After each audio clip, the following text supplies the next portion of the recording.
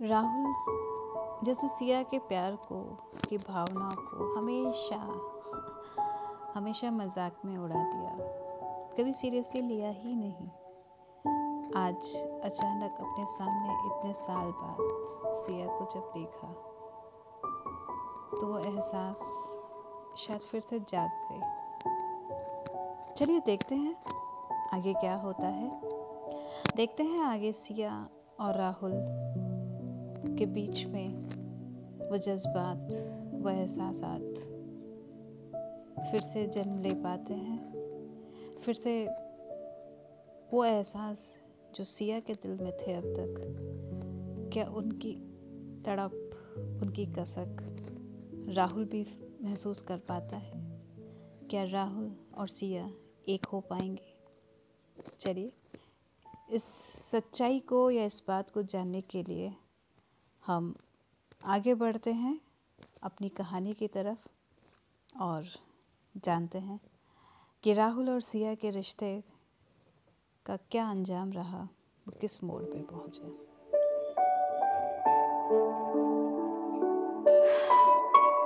तभी अंदर से किसी बच्चे की आवाज़ आई, मामा मैं लेट हो रही हूँ स्कूल के लिए, कहाँ हो आप? सिया का ध्यान एकदम से जैसे वो भूल ही गई थी। सिया ने बोला, राहुल चलती हूँ। राहुल बोला, तुमने तो कहा तुमने शादी नहीं की, फिर ये बेटी? हाँ बेटी है मेरी, गोद ली है मैंने। Rahul, oh I am so sorry. चलता हूँ सिया, मैं कहा जल्दी आऊँगा। सिया, नहीं राहुल, तुम्हारी अपनी जिंदगी है, अब तुम उसको जियो। मैंने भी अब तुम्हारे बिना जीना सीख लिया है, तो प्लीज इस ठहरी हुई जिंदगी में आकर कोई हलचल मत मचाओ। तुम अपना जीवन जियो, मुझे अपना जीने दो। राहुल कुछ भी नहीं बोला और बस चाय के पैसे देके चल दिया। मगर रास्ते में राहुल यही सोचता रहा कि क्या रिश्ता था उसका उससे। समझ नहीं पाया, मगर जिससे शादी की उससे भी तो निभा नहीं पाया, क्योंकि शायद सिया जितना उसको प्यार करती थी उतना ना भी सही तो प्यार राहुल भी उसे करता था। वो अलग बात है कि इस चीज को समझने में उसे देर लगी।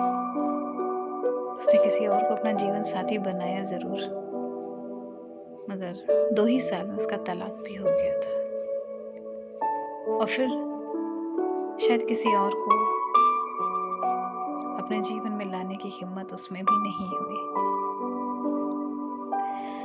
राहुल मन ही मन सोच रहा था कि इस बार की होली वो सिया के साथ ही मनाएगा और शायद सिया को हमेशा के लिए अपना बना लेगा। राहुल बहुत एक्साइटेड हो गए और लखनऊ वापस आया। 20 दिन बाद ही होली थी और राहुल बेसब्री से होली का इंतजार कर रहा था। राहुल ने लखनऊ आते ही सबसे पहले एक लाल रंग की बनारसी साड़ी अपनी सिया के लिए खरीदी।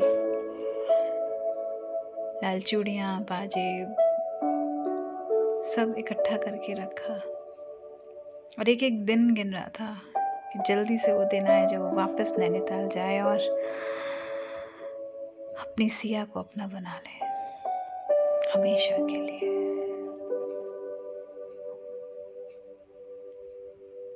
वो दिन भी आया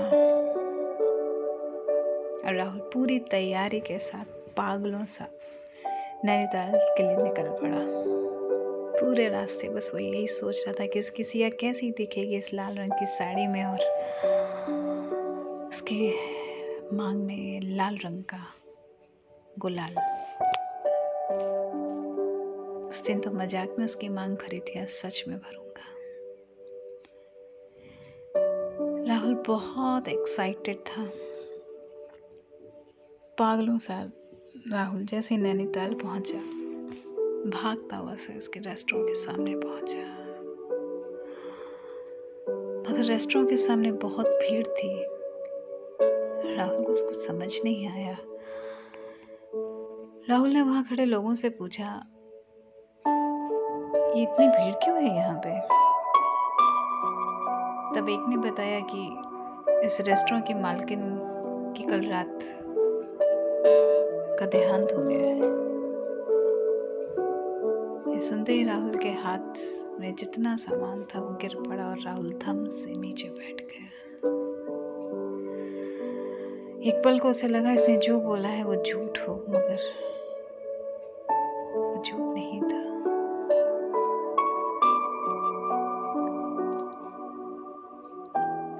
राहुल समझ नहीं आ रहा था क्या करूं। तभी एक औरत ने बताया, इस रेस्टोरेंट की जो मालकिन थी ना, अजीब सी औरत थी। होली पे लोग पुराने कपड़े पहनते थे, वो उस दिन नई साड़ी पहनती थी। होली पे लोग रंग खेलते थे, वो कहती थी मुझ पे तो एक ही रंग चढ़ा है, किसी के साथ रंग भी नहीं खेलती थी। लेकिन उस दिन बहुत तैयार भी होती थी और आज ही की तैयारी के लिए वो मार्केट से सामान खरीदने गई थी कि लौटते में उसे रात हो गई और किसी पागल जीप वाले ने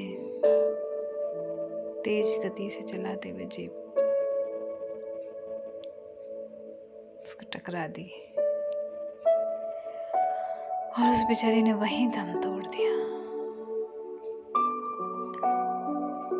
राहुल की सांसें रुक सी गई थी। ये क्या हो गया? काश वो एक दिन पहले आ गया होता, काश वो अपनी सिया के साथ गया होता, काश।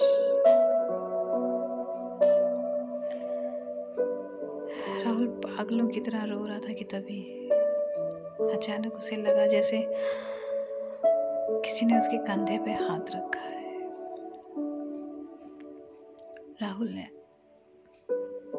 आंखें उठाकर देखा तो एक 5-6 साल की बच्ची उसके कंधे पे हाथ रख के खड़ी थी। वो बहुत मासूम आवाज में बोली, पापा, मम्मा को भगवान जी ने बुला लिया अपने पास। राहुल ने उसे देखा, पापा। तो वो बच्ची बोली, मम्मा मुझे हमेशा आपकी फोटो दिखाती थी और बताती थी आप ही मेरे पापा हो, मेरे राहुल पापा। राहुल ने उसको गले लगा लिया और फूट फूट कर रोने लगा। ये आंसू दुख के भी थे और पछतावे के भी कि क्यों वो सिया के प्यार को समय से नहीं समझ सका। वो पागल कितना चाहती थी उसे, कितना। अकेले जीवन जीने का निश्चय किया, इस अनजान शहर में आई, वो भी इसलिए क्योंकि यहाँ मैं उसके साथ आना चाहता था। उस पागल ने अपने रेस्टोरेंट का नाम भी वो रखा जिस नाम से मैं पुकारता था, और मैं पागल हर बात को मजाक में उड़ाता रहा। और आज तभी अचानक से किसी की आवाज सुनाई दी।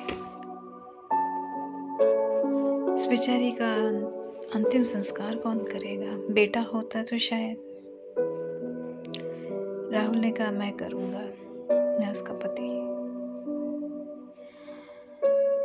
आप लोग बस इतना करिए कि मेरी सिया को एक सुंदर सी दुल्हन की तरह सजा दीजिए। इसमें लाल साड़ी है और सिंदूर मत लगाइएगा, उसकी मांग इस लाल गुलाल से ही भरिएगा। मेरी सिया दुनिया की सबसे सुंदर दुल्हन दिखनी चाहिए। दुनिया की सबसे सुंदर,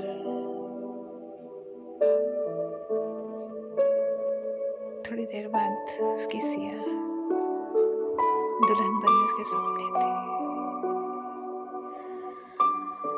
राहुल उसे देखता जा रहा था और पागलों की तरह रो रहा था।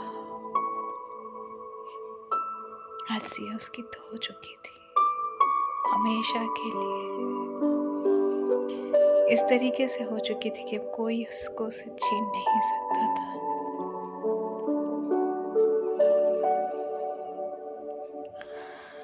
राहुल ने जब मुखाग्नि दी तो खुद से एक वादा किया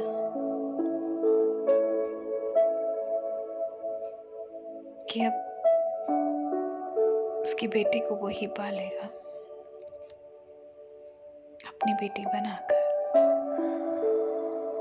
और इस रेस्टोरेंट को बंद नहीं होने देगा। ये रेस्टोरेंट हमेशा चलेगा, बिल्कुल वैसे ही चलेगा जैसे सिया चलाती थी, क्योंकि आज वो और सिया हमेशा के लिए एक हो चुके थे, हमेशा के लिए।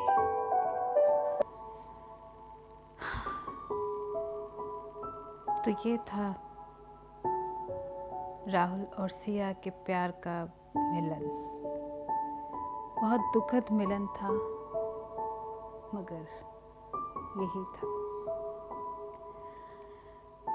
दोस्तों, जब किसी को प्यार हम करते हैं, या यूं कह लो जब कोई हमें प्यार करता है,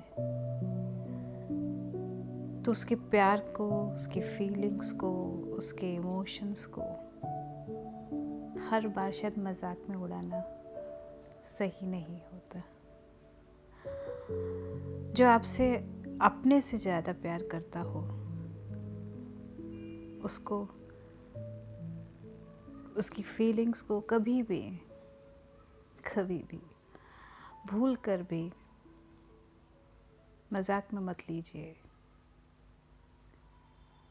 क्योंकि जो इंसान आपको दिल से, खुद से ज़्यादा चाहता है,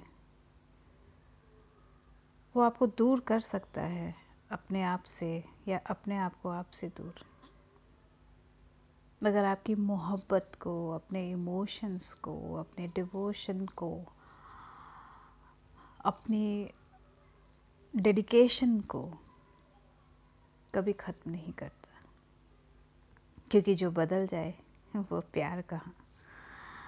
प्यार एक बहुत बहुत बहुत नायाब तोहफ़ा है, जो शायद सबको नहीं मिलता, और जिन्हें मिलता है शायद कभी कभी वो उसकी कद्र नहीं कर पाते या उसको समझ नहीं पाते। तो दोस्तों, आपको भी आपकी ज़िंदगी में कोई राहुल या सिया अगर मिले, मैं तो कहूँगी सिया अगर मिले, तो खुशकिस्मत हैं आप। उसको संजो कर रखिए, संवार कर रखिए, और अपने पहलू से कहीं मत जाने दीजिए। उसको अपने दिल में बहुत प्यार से बसा कर रखिए। धन्यवाद।